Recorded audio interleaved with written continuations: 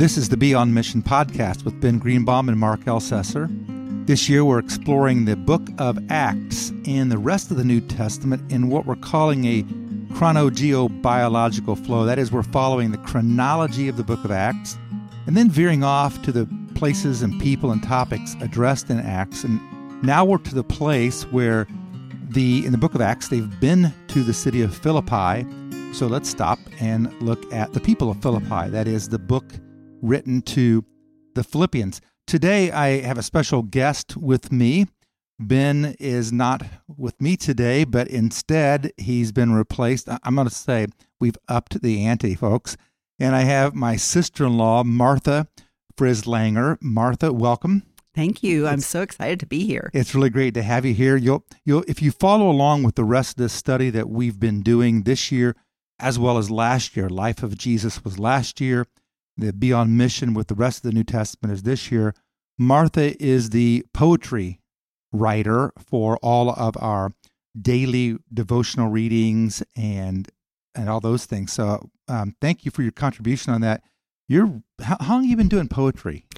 Well, about 11 years ago, in prayer, the Lord told me that I was supposed to write a poem for every chapter of the Bible. So I started about 11 years ago, and it has just been a wonderful spiritual discipline for me as well as a delight, because I feel that many times I'm not even writing the poetry, that I go back and read it and I think, where did that come from? So it really feels like a time when I'm just in the Spirit and in God's Word and meditating on God's Word and able to bring up images from not only my life and God's Word, but especially, other stories in Scripture that come to mind as I'm reading different pieces of Scripture. That's really amazing. A lot of times, Martha, when we're at home doing that, Lisa and Abraham and I are at home doing our nightly devotions and reading through the Scripture, and then we read the devotions that I've written, and then we come to the poem. It's like, oh, that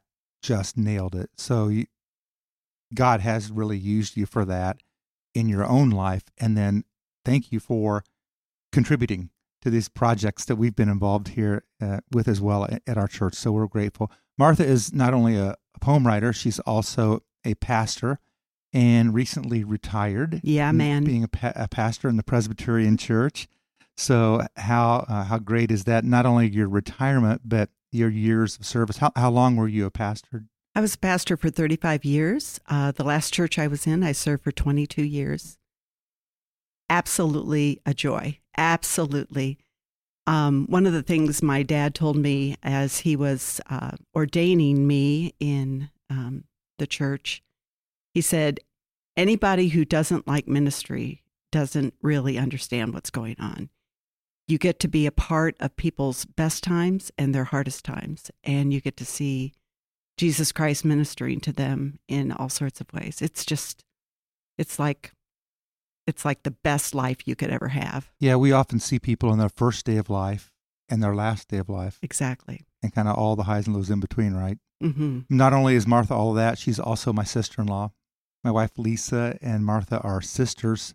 So it was years ago. Lisa and I are celebrating our 40th anniversary this year. So it was a little longer ago than that she drug her boyfriend home to the family farm, and I met you for the first time. It was either there or in Evansville where they were living. I don't remember. And I remember how you welcomed me into the family. And even since all those years since then, you've remained a dear sister to me in more ways than one. So I really appreciate you taking time to do this podcast with us. And we're going to cover this topic you've kind of hinted at already, and that's finding great joy, because the book of Philippians is, if it's anything, it's a letter that reminds us that we have joy in Christ. So we're going to launch right into that. Now, let me set the backdrop for it just a little bit. Philippi is a city. It was a leading city, the Bible says, a Roman colony in part of the Roman Empire in what is now Greece. It was in that time the district of Macedonia. And Philippi was not only an important city, but it was a place where really action would happen. Some people would kind of say it was the Rome of Greece. It was a lot of activity was taking place there.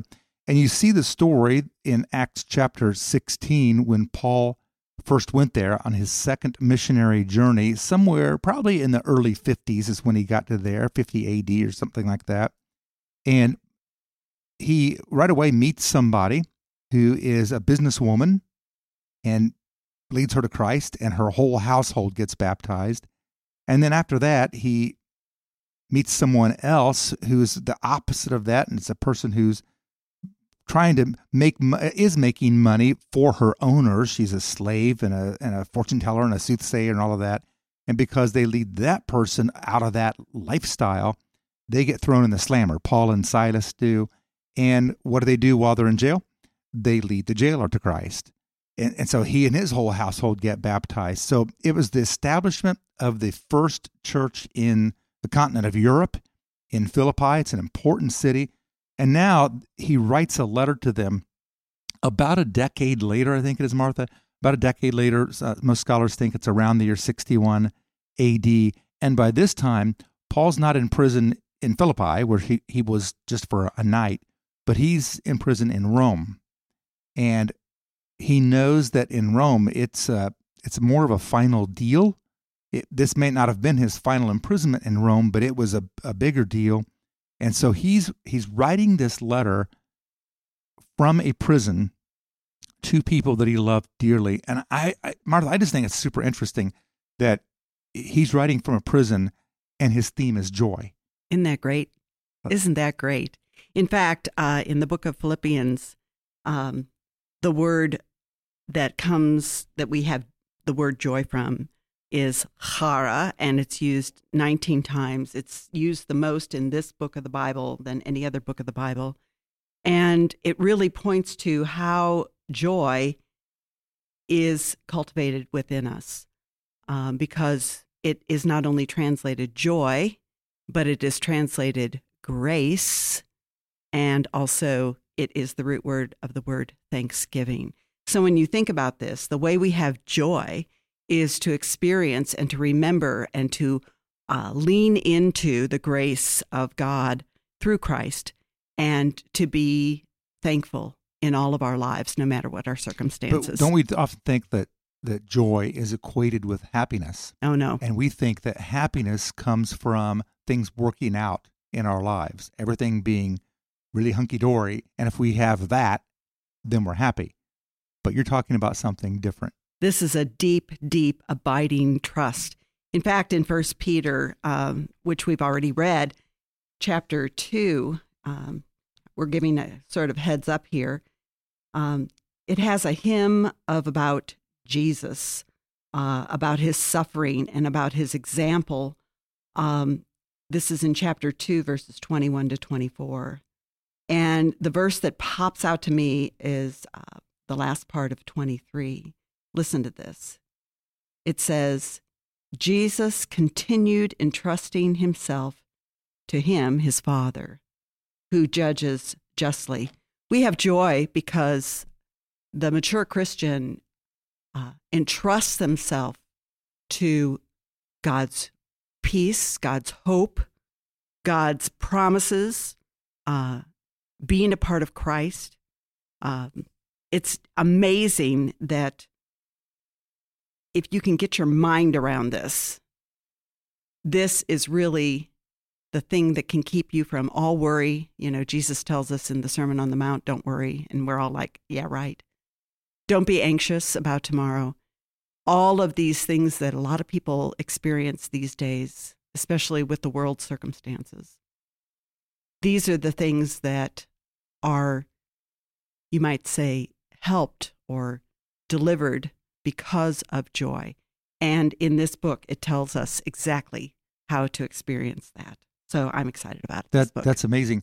So Paul launches in Philippians chapter 1, beginning in verse 12, reminding us that it's not circumstantial, that because of our circumstances, that doesn't bring us joy. In fact, he says in Philippians 1:12, as he's writing the letter to the Philippians, now I want you to know, brothers and sisters, that what has happened to me, that is his imprisonment in Rome, what has happened to me has actually served to advance the gospel As a result, it has become clear throughout the whole palace guard and to everyone else that I am in chains for Christ.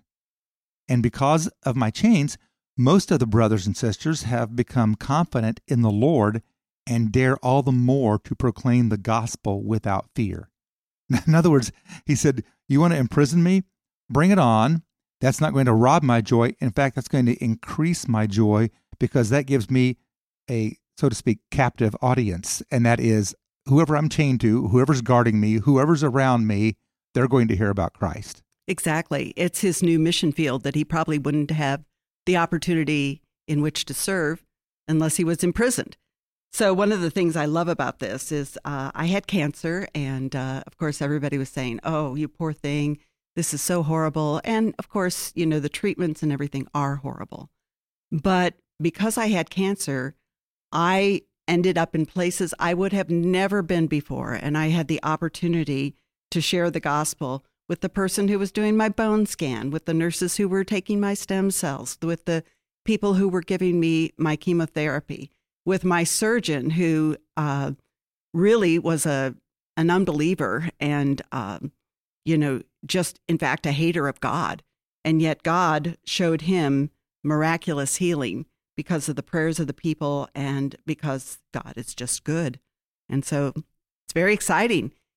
And what's really great about this book is that later on, Paul says, you know, the way you have joy in all these circumstances, it's not that you're not sorrowful.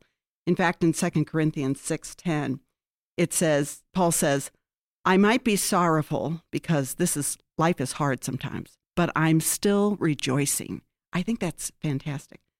So Paul in Philippians talks about how we move our minds from fear into focusing on our thoughts on the things of Christ. So this is what it says. Rejoice in the Lord always. Again, I say rejoice. Boy, did we sing that in youth group a lot. Let your reasonableness or your thoughts be known to everyone, your logic be known to everyone. The Lord is at hand. Do not be anxious about anything. And here it is. But in everything, by prayer and supplication with thanksgiving. And that word there is euchara, which is means extreme joy, extreme grace, extreme thanksgiving, from which we get the word Eucharist. Let your requests be made known to God. And the peace of God, which passes all understanding, will guard your hearts and minds in Christ. Therefore, whatever is true, whatever is honorable, whatever is just, whatever is pure, whatever is lovely, whatever is commendable, if there's any excellence, if there's anything worthy of praise, think about these things. This is a passage I use a lot when I'm struggling in relationships, when I'm struggling with trials in the church, things that are going hard in my home, all the like. I start thinking, Lord, what do you want me to focus on? What's true about this situation? What's honorable about this situation? Is there anything lovely? Is there anything that is worthy of praise? And we can actually shift our thinking from anxiety into praise and joy. So that passage from Philippians 4 is kind of echoed in 2 Corinthians 10:5, I think, that says, we take every thought captive, make it obedient to Christ.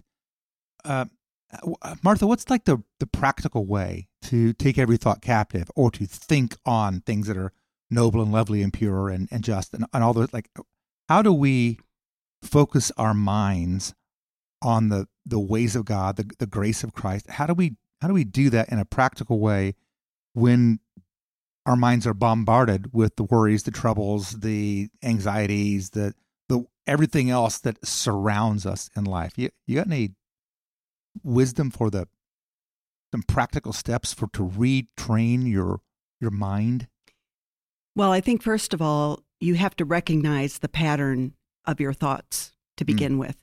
You have to be aware of what's going on in your life and your thoughts. I think a lot of people don't have enough rest in their lives to actually reflect on how am I thinking? How am I moving forward? What am I doing? There's that old saying that if you keep doing the same things that you're doing and expect something to change, you're a fool. And I think that this is true. It really takes maturity. This is something where I would encourage the church, the believer, to find somebody to hold you accountable. I love people who say, Martha, I've noticed in you that you have this pattern that is really not helpful. Perhaps I can come alongside you. We can think of things that will help you grow to break this bad habit. And really, it is a habit. I think that we have habits in our lives and our thinking that we need to change. That's really brilliant. I love that, to retrain our brain. Yes. To think differently.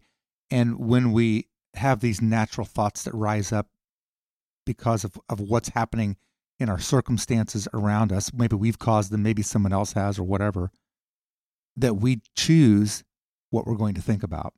In fact, I have this thing for myself that if I start feeling shameful, if I start feeling angry, if I start feeling fearful, as soon as I start feeling those things, that's like a flag to me to stop and really put these verses into practice.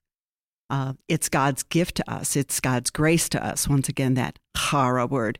It is a way of living that allows us to not go deeper and deeper into sorrow. How's your experience of being a cancer survivor influenced that in your life?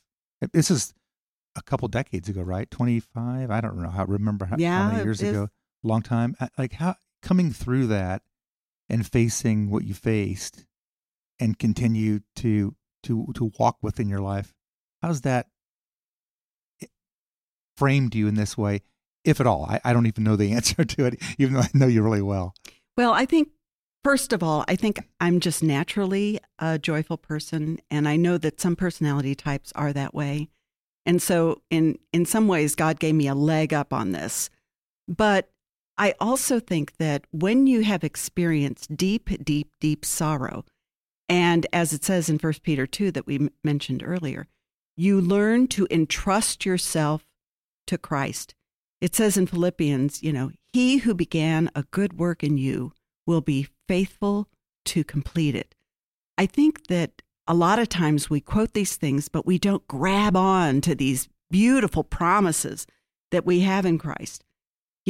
We have this beautiful hymn in Philippians 2 that is probably one of the oldest creeds of the church, where we see Christ taking on humiliation. He has the glories of heaven. He has everything that anybody could ever want. And yet he humbles himself on behalf of others, on behalf of those he loves. He submits himself to God's will because he loves God. He trusts God. He knows that God will hold him fast. And so he's even willing to go to the cross because he knows that in the hands of God, he is perfectly safe and that God will deliver him. It's very interesting because Jesus celebrated Passover right before he went to the cross. And after Passover is celebrated, the Israelites sing hymns that are in the book of Psalms. The hymns are Psalm 113 to 118. So I want you to think about this. The last hymn that Jesus sang before he went to the cross, before he was on trial, before he was whipped and scourged and had the crown of thorns on his head and bore the sin of the earth and was nailed. I mean, all that horror, passion of Christ, abandoned, misunderstood, mocked, etc., etc. The last hymn he sings is Psalm 118. In the middle of Psalm 118, the words are this. Get it? This is the day the Lord has made. I will rejoice and be glad in it. Imagine, that is the chorus that he is singing as he is being betrayed, as he is being denied. And why can he say that? Why can he say that? That is verse 24, by the way, of Psalm 118. The psalm starts with, "Let Israel say, his steadfast love endures forever. Let the house of Aaron say, his steadfast love endures forever. Let those who fear the Lord say, his steadfast love endures forever." The reason we can have joy is because of the character of God. God's steadfast love endures forever. And then it goes on to say, "Out of my distress I called on the Lord, and the Lord answered me and set me free. The Lord is on my side. I will not fear. What can anyone do to me?" Paul brings this up and saying that, if I live, I'm living for Christ. If I die, I'm dying to Christ. And so it's all good. It's all good. When I am secure in the Lord, it's all good. Later on in Psalm 118, verse 8, it goes on to say, "It is better to take refuge in the Lord than to trust in anyone else. It is better to take refuge in the Lord than to trust in princes or the powers." And then it actually tells us how to do that. It talks about how we're surrounded by horrible situations. It says, "All nations surrounded me." Now get this. "In the name of the Lord, I cut them off." If we can cut off those bad, anxious thoughts, those worries, and instead put our trust in God. It says, "They surrounded me on every side. In the name of the Lord, I cut them off. They surrounded me like bees. They went out like fire among thorns. In the name of the Lord, I cut them off. I was pushed hard so that I was falling. But the Lord helped me, because the Lord is my strength and my song. He has become my salvation." Psalm 118 then is an important psalm for Jesus right before he's crucified, you're saying, and it gave him this inner strength to be able to say, what is before me is not greater than what is within me. And maybe Paul's referencing that in some way, or just the whole theology of it in some way, back in Philippians chapter 4 in verse 12, Philippians 4:12, when he said, "I know what it is to be in need, and I know what it is to have plenty. I have learned the secret of being content in any and every situation. Well fed or hungry, whether living in plenty or in want, I can do all this through him who gives me strength." And that I can do all things is not I can be a success guaranteed, is I can be content.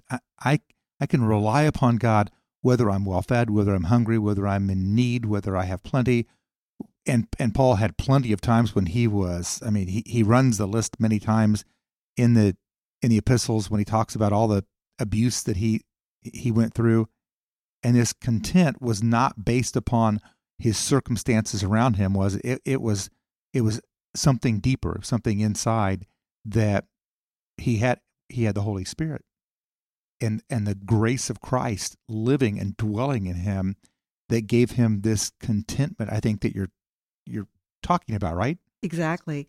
Well, I think that Paul met Jesus on the road to Damascus. It was a profound, life-changing experience for him. He himself had been very elevated. He was, well-schooled, came from a rich family, impressive to all his teachers, et cetera, et cetera. And he says, when I think about Christ in comparison to all, like, the best circumstances of this world, he says, I count it as, well, my scripture says rubbish, but the real word there is manure. I count it all as, excrement, in order that I might gain Christ and be found in him. This is in chapter 3. We have this whole thing that Paul is going through. And it comes through faith in Christ, the righteousness of God that depends on faith, that I might know him and the power of his resurrection, and may share in his sufferings and become like him in his death, that by all means possible, I may attain the resurrection from the dead. He's really calling us to imitate Christ, to become mature in Christ, to realize our citizenship is in heaven, and we wait for our Savior, Jesus Christ, who will transform our lower body to make us into glorious bodies by his power that enables him to even subject all things to himself. That's chapter 3 of Philippians in summary. You know, we talked earlier about this whole idea of redirecting our thoughts. It's not just saying, you know, what's good in this circumstance, what's nice about that person, even though right now I really don't like them. Really, the things that are true, lovely, commendable, excellent, praiseworthy, that we're to think about are the works of God, the mighty acts of God. And if in our circumstances we can recount all the good things that God has not only done for us, but God's people throughout the ages. This is why it's so important to really be immersed in Scripture, to have a relationship with Jesus Christ in prayer, to practice your spiritual disciplines daily, so that your mind is, as Paul says, transformed. We're not conformed to this world, but our minds are transformed by the reading and hearing of his word. We become a different people. We become fed on a different kind of food. And once we have this kind of diet, this joy becomes a reality in us. That is so well. So, you know, you did not disappoint. That's in bringing you here today. I wish we had 2 hours. We could dive into this, but we can. Individuals, we can spend some deep time in the book of Philippians and other passages and really learn these concepts that Martha, you are talking about. Would you be willing to close this time off in prayer? I would imagine, Martha, that there are people listening to us. Some of them are on the mountaintop. Some of them are in the valley. Some of them are on the plains where it's like same old today and yesterday and tomorrow. And would you just be willing to take us out of here with a prayer that leans into what you're talking about today? I'd love that. Yeah. Let's pray together. Most gracious God, our Heavenly Father, it is beyond our understanding your will for us, your sovereignty, the mystery of how you are taking everything that's going on in the world that we just see with sort of veiled eyes, but you see completely and clearly. You know the heart of each and every person that is listening. You know their circumstances. You know their disappointments, their sufferings, their sorrows. You know the things for which they are striving, things for which they dream. You know that some have received diagnoses. They have great disappointments in their relationships. All these things, Lord, these are things that boggle and crowd our minds. They keep us from seeing you clearly. There is an old hymn. Turn your eyes upon Jesus. Look full in his wonderful face, and the things of the earth will grow strangely dim in the light of his glory and grace. Lord, like Peter, there are times when we are strong and we can walk on the water with you because we have our eyes focused on you.